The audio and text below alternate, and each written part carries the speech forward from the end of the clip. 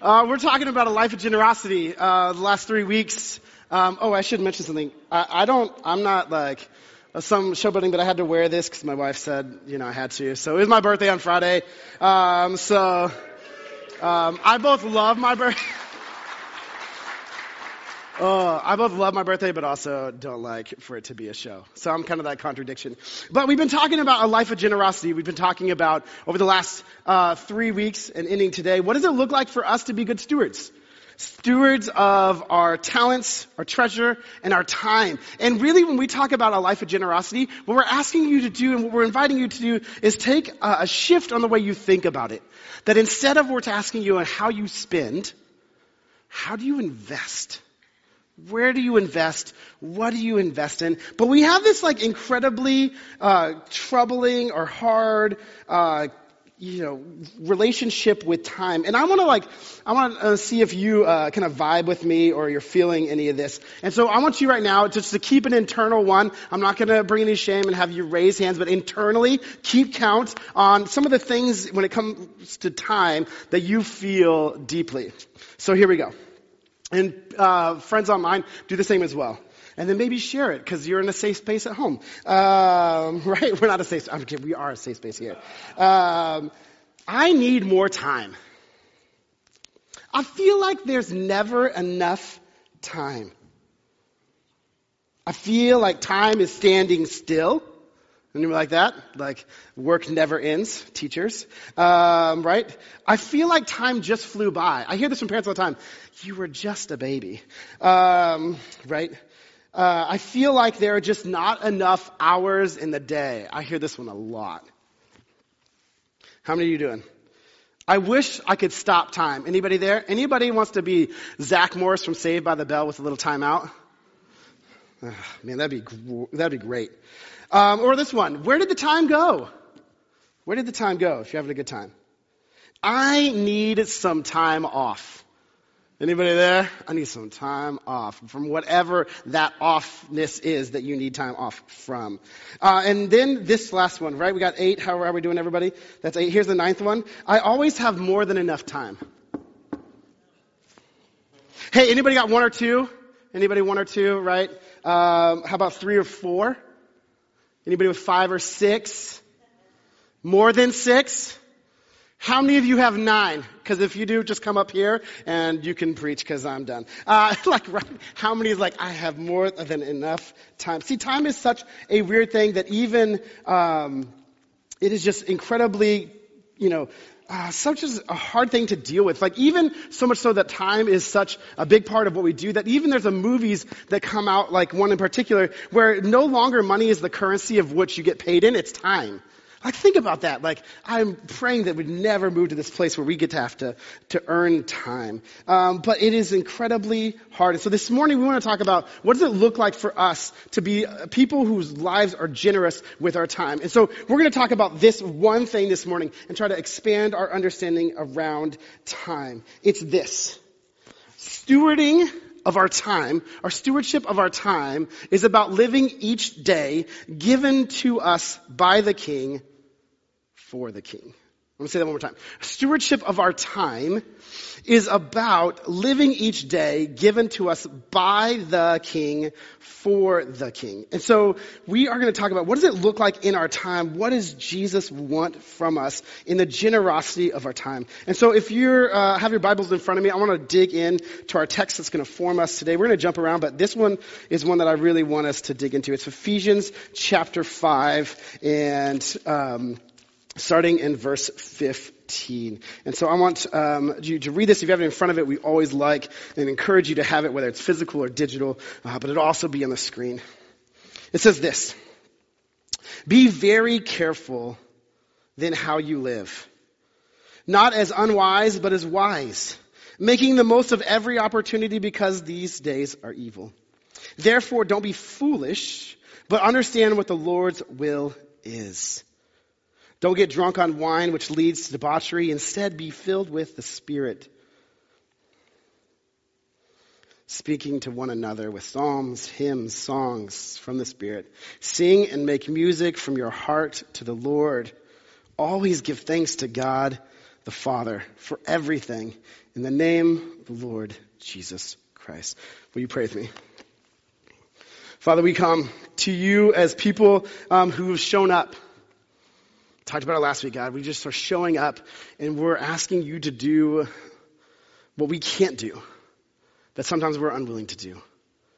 God, we are just asking to be the clay and for you to be the potter, for you to put your hands on and mold us and form us into who you are calling us to be as disciples of you. And so, God, right now we just sit from wherever we came and from wherever we're going. Right now it's yours.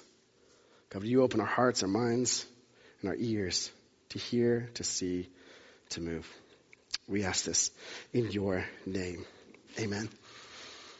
Time is moving, right? Time is moving right now. The seconds are moving. The minutes are moving. The hours are moving. The weeks are moving. The months are moving, right? Even right now, some of you might be like, the minutes are moving. And for some of us who like to keep on track, right, we're getting close to service being ending, right? Everything is moving. But what do we do with time when it seems to be moving faster and faster than we can handle? Right? How many of you, students or parents have had that feeling of wow, the school year just started and now it's over? How many of you man, I just had this kid and now they're walking. I just had this kid and now they're off to school. I just had this kid and now they're going to college. All of a sudden time is flying by and you just don't know what to do. It's like a roller coaster at Universal we went to. It's called the Hulk. You sit in it and then it shoots you out at 65 miles an hour and all of a sudden you're right? The whiplash of time seems too much at times. But I just want you to do 1 second right now. Just take a breath. Literally take a breath. Another one. We've said this before, but just as much as that breath is a gift, our time is a gift from God. Time is a gift from God given to you just as much as that breath is. Right now you're breathing, which means you got more time. But you got what you got. You've got what you got and you can't get any more. And I want to look at some scriptures because I don't want to just sit in here in Ephesians and say this one text speaks to the entirety of what it looks like to be time. No, the word of God speaks clearly in all these places. And so I want you to look at some of these texts that we have right now. We're coming up here on the first one. It's talking about in Psalm 139. We've used this a lot. This is the one that God knows you. You're fearfully and wonderfully made. Your eyes saw my unformed body. All of the days, every one of your days was ordained for me, and it was written in your book before one of them came to be. Your days are numbered. All of them. Moments, breaths are numbered. You can't earn any more. No matter how efficient you are with your time, you can't earn any more. We hit the next one. From James chapter 4. Now listen, you who say today or tomorrow we will go this city and spend a year there and carry on business and make money. Why? You don't even know what will happen tomorrow. What is your life? What a good existential question. You are a mist that appears for a little while and then vanishes. Instead, you ought to say, if it is the Lord's will, we will live and do this or that. I'd like to think about it in another way. They say man, God's movie, you are just an extra. You're in it for 30 seconds, 15 seconds, and then you're gone. We're not the main piece of this story. We're just an extra. But we play a part. And then this last one from Matthew. This is a great one when we talk about worry. Therefore, I tell you, do not worry about your life, what you will eat or drink, or about your body, what you will wear. Is it not life more than food, and that the body more than clothes? Look at the birds of the air. They do not sow or reap or store away in barns, and yet their heavenly Father feeds them. Are you not much more valuable than they? Can any of you, by worrying, add a single hour to your life? We sang that today. He dresses the lilies with beauty and splendor. He watches over the sparrow. How much of your worry, maybe not even worry, but how much are we so good at our efficiency of life that we think by being efficient we can add time? Man, add time. But it's a gift to us. It is a gift to us, and we are called to use it wisely. We have a gift. And we should take great joy that we don't have to earn this time. Think about it. If I had to earn this time by doing X, Y, or Z, or being good enough to earn more, like, man, that'd be the worst news ever because I am not good enough to earn any more time. But it is a gift every moment. And so I breathe in air, I breathe in time, and I say, thank you, Jesus, for the gift that it is. But not only is it good news that we don't have to earn it, but here's a thing that I think you might need to when we talk about being generous with our time. And you might be like, how do you be generous with our time? Here it is. God isn't competing for your time. He's not competing for your time.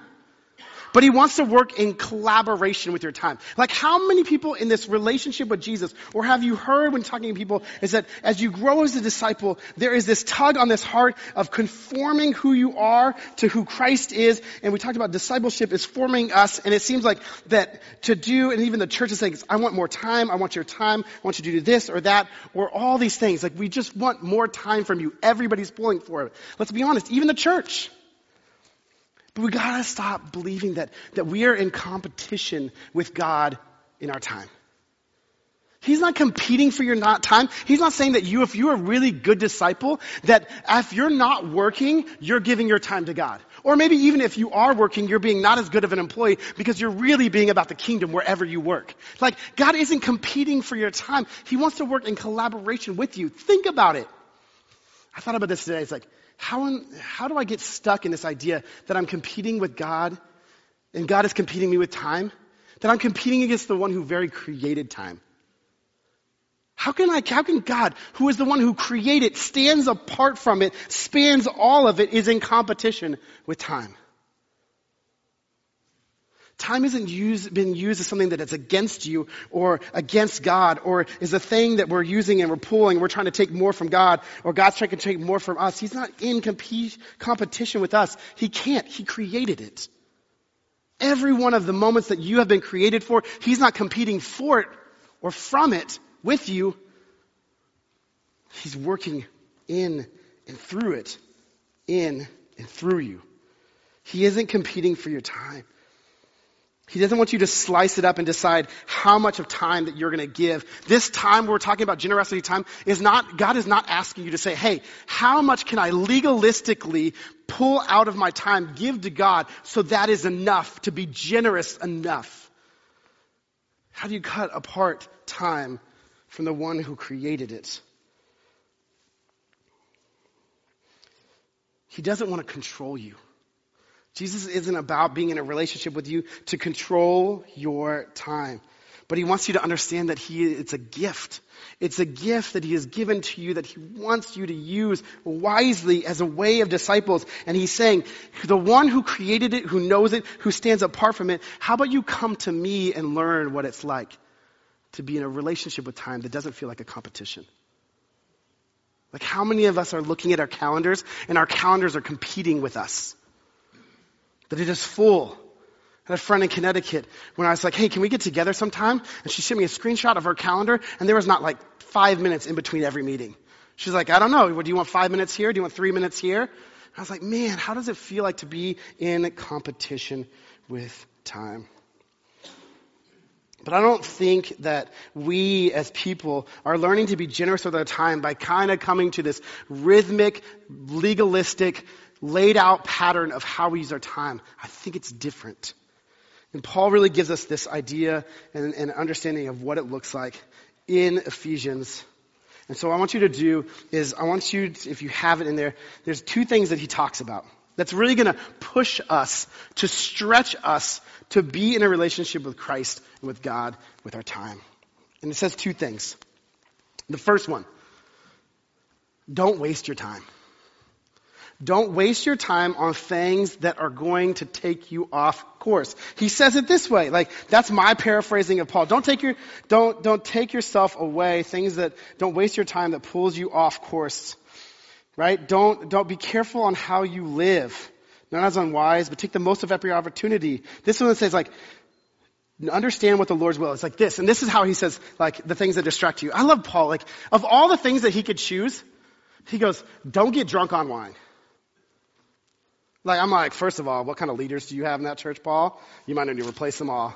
Church, I'm telling you right now, I don't have an issue with drinking wine in excess, but I thought about this. I was like, what in the world is wrong with this church? Where the first thing that he says to you is like, man, I want you to be wise and don't be a fool. Don't get drunk on wine. But I thought about that. Like, I'm not a person that deals with, we've had a family history of alcoholism in our family.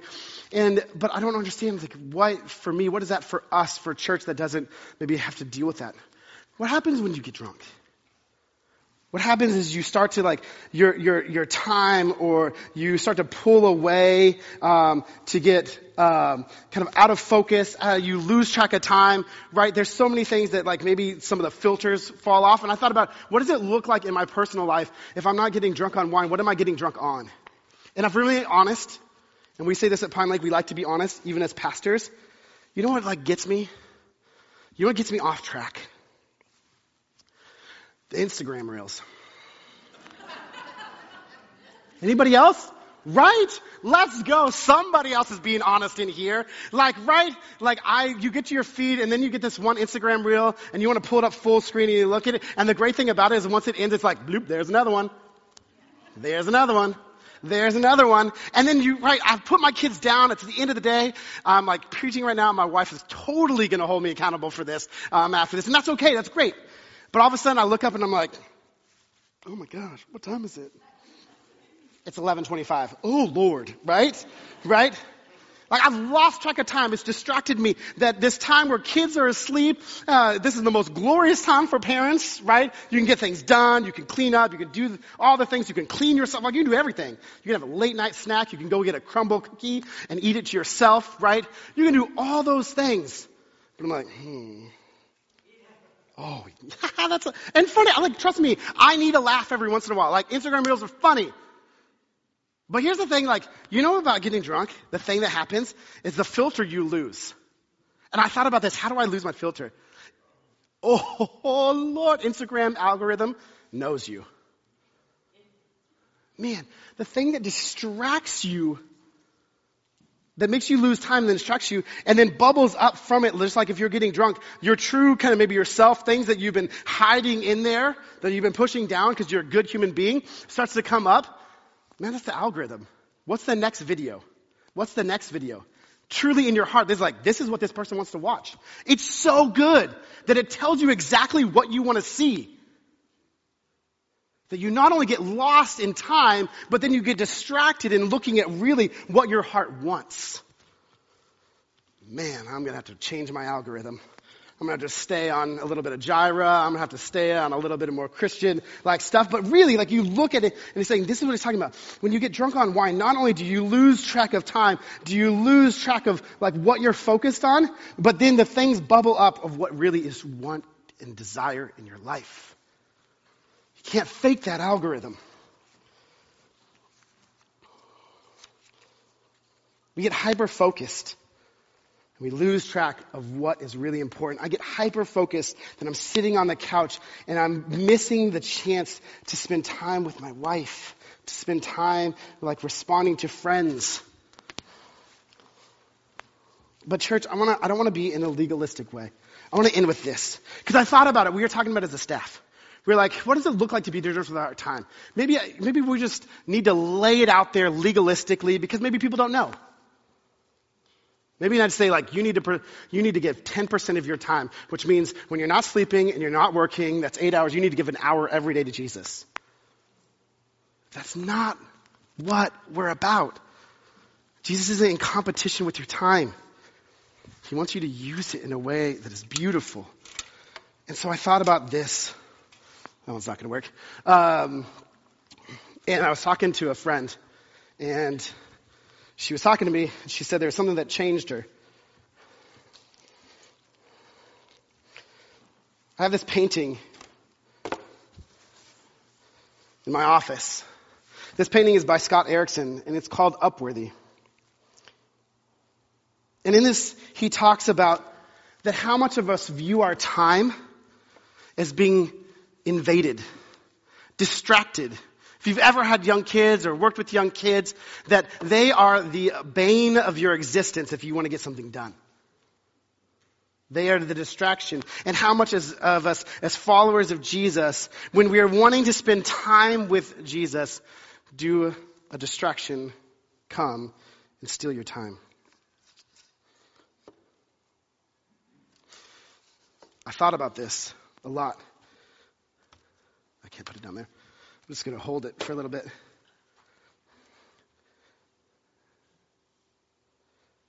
Jesus isn't competing for my time. I looked at this and I really was saying that when it comes to being in a relationship with Jesus and not competing for my time, but being in collaboration, my kids, when they walk up to me, when I'm praying, when I'm on a prayer walk, maybe when somebody from this church emails me or texts me when I'm really deep in prepping for a sermon or meeting in a staff meeting or praying, like it's not an interruption. It's an opportunity to communicate with God to the person right there. That this person is not, my kid is not an interruption, a person that destroys my time, my efficiency, takes away from me, but it's an opportunity to communicate with them the love of Jesus Christ to them. That no longer do I see them as something that I'm in competition, that they are in competition with me spending time with Jesus, but they are an opportunity now to communicate the very relationship that I have with Jesus to someone else. This changed everything for me. That people and who you are, whoever it is that is the kid for you, whoever's the one that sucks and takes away your time, the person, they are not a distraction from your relationship with Jesus. They are an invitation to commune with the image bearer of the one true God. I don't want to sit up here and tell you legalistically that this is the way it looks like to spend your time. What I want you to do is to interact with a person of Jesus who, when he walked around in ministry from place to place, was often interrupted and didn't kick them aside, push them aside, say that by who you are, a woman, unclean, a Pharisee, a Samaritan, or whatever it is. He wasn't pushing them aside. But often Jesus, when he was going from one place to another and was interrupted, was not saying like, you are detracting me from what I'm supposed to be doing, but you are an opportunity to minister, to live out my life, my convictions, my beliefs in flesh. That as he was going to raise a child from the dead, a woman who had been bleeding for years came up and said, if I can just get near to him. And instead of just letting it go, feeling the power go off, he stops and he moves and he looks at her and says, who touched me? Because he wants to engage with her. He doesn't want to push her aside, move her aside to say, you are not worthy. He wants to say, you are upworthy.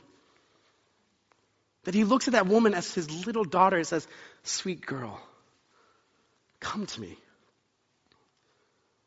Our kids, whatever is in competition, they're not against time. They're an opportunity for you to live, for us to live our faith out, to be generous with our time, to not be moving so quickly on what is the end goal, but to stop and say, I see you. Church, I want to say right now, you are not a distraction to me and to our staff. My kids are not a distraction to me and my spiritual development.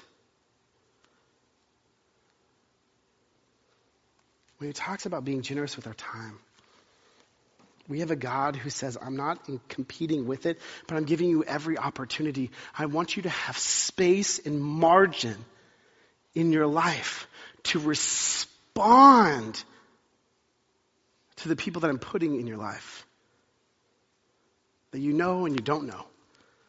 To being generous with our time isn't to say a legalistic way of way I'm going to serve, the way I'm going to give, the way I'm going to set aside my time for a quiet time, for prayer, for serving. Like those are all good things. But if you're doing it that way, like all of a sudden that stuff will dry up. But instead, switching and saying, God, I am not in competition with time, just giving you enough for that you'll be satisfied, that I'm in collaboration with you, that when I go from here to there, that I meet people who are often what I believe is a distraction, but they are an opportunity to be a brunt and a face of someone who needs the love of Jesus Christ. Our staff talked a lot about it.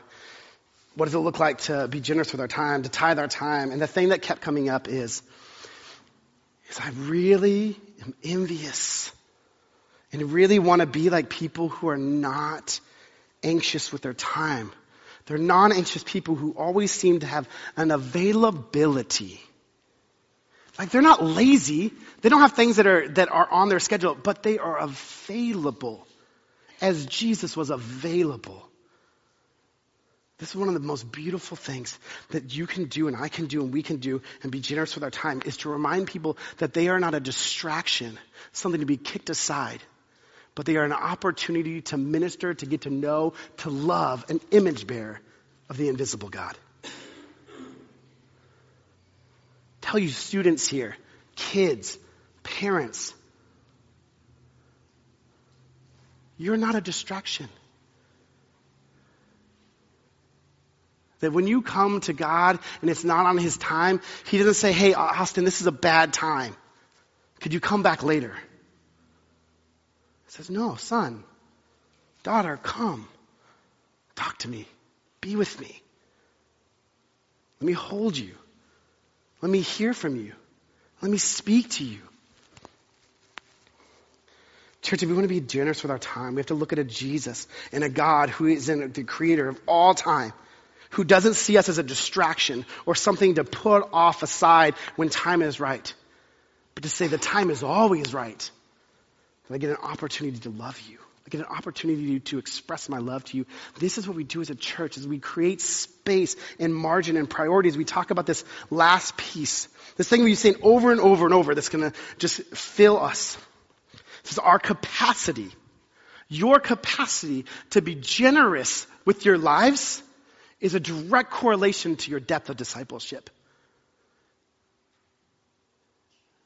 My kid isn't my kid.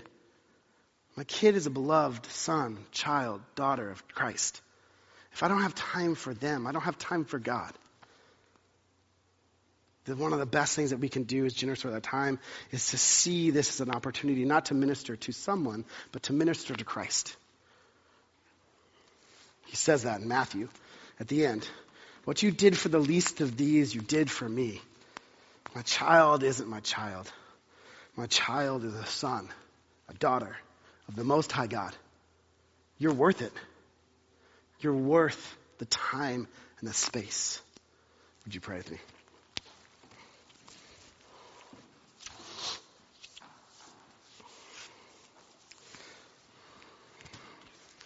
God, I wonder how many of us have felt like a burden, a distraction, a joy kill,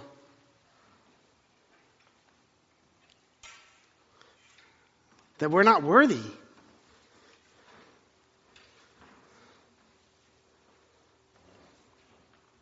God, you said in that moment, after thousands of years of walking with Israel, that the time was right. Could no longer wait anymore. It's time for you to come. To put on flesh. To live amongst us and teach us what it looks like to not be a God that's outside of time and created time, but lives in it. Jesus, I don't want a legalistic, mathematical way to break my time down to appease you.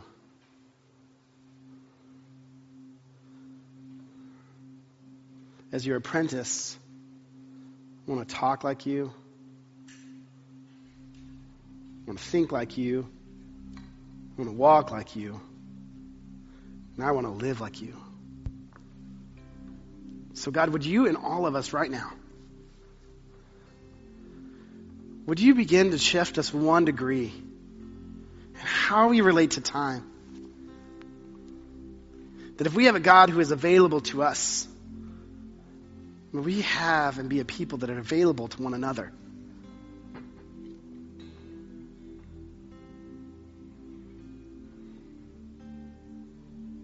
God, come. And for anybody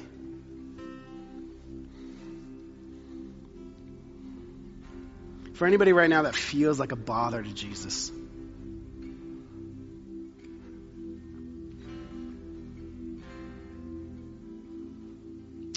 my prayer is that they would see this painting and see hands that aren't shooing them away, but wants to pick them up, hold them in the midst of their struggle and sorrow, wants to throw them in the air to celebrate the joy of what life is in Christ. For whoever feels not worthy,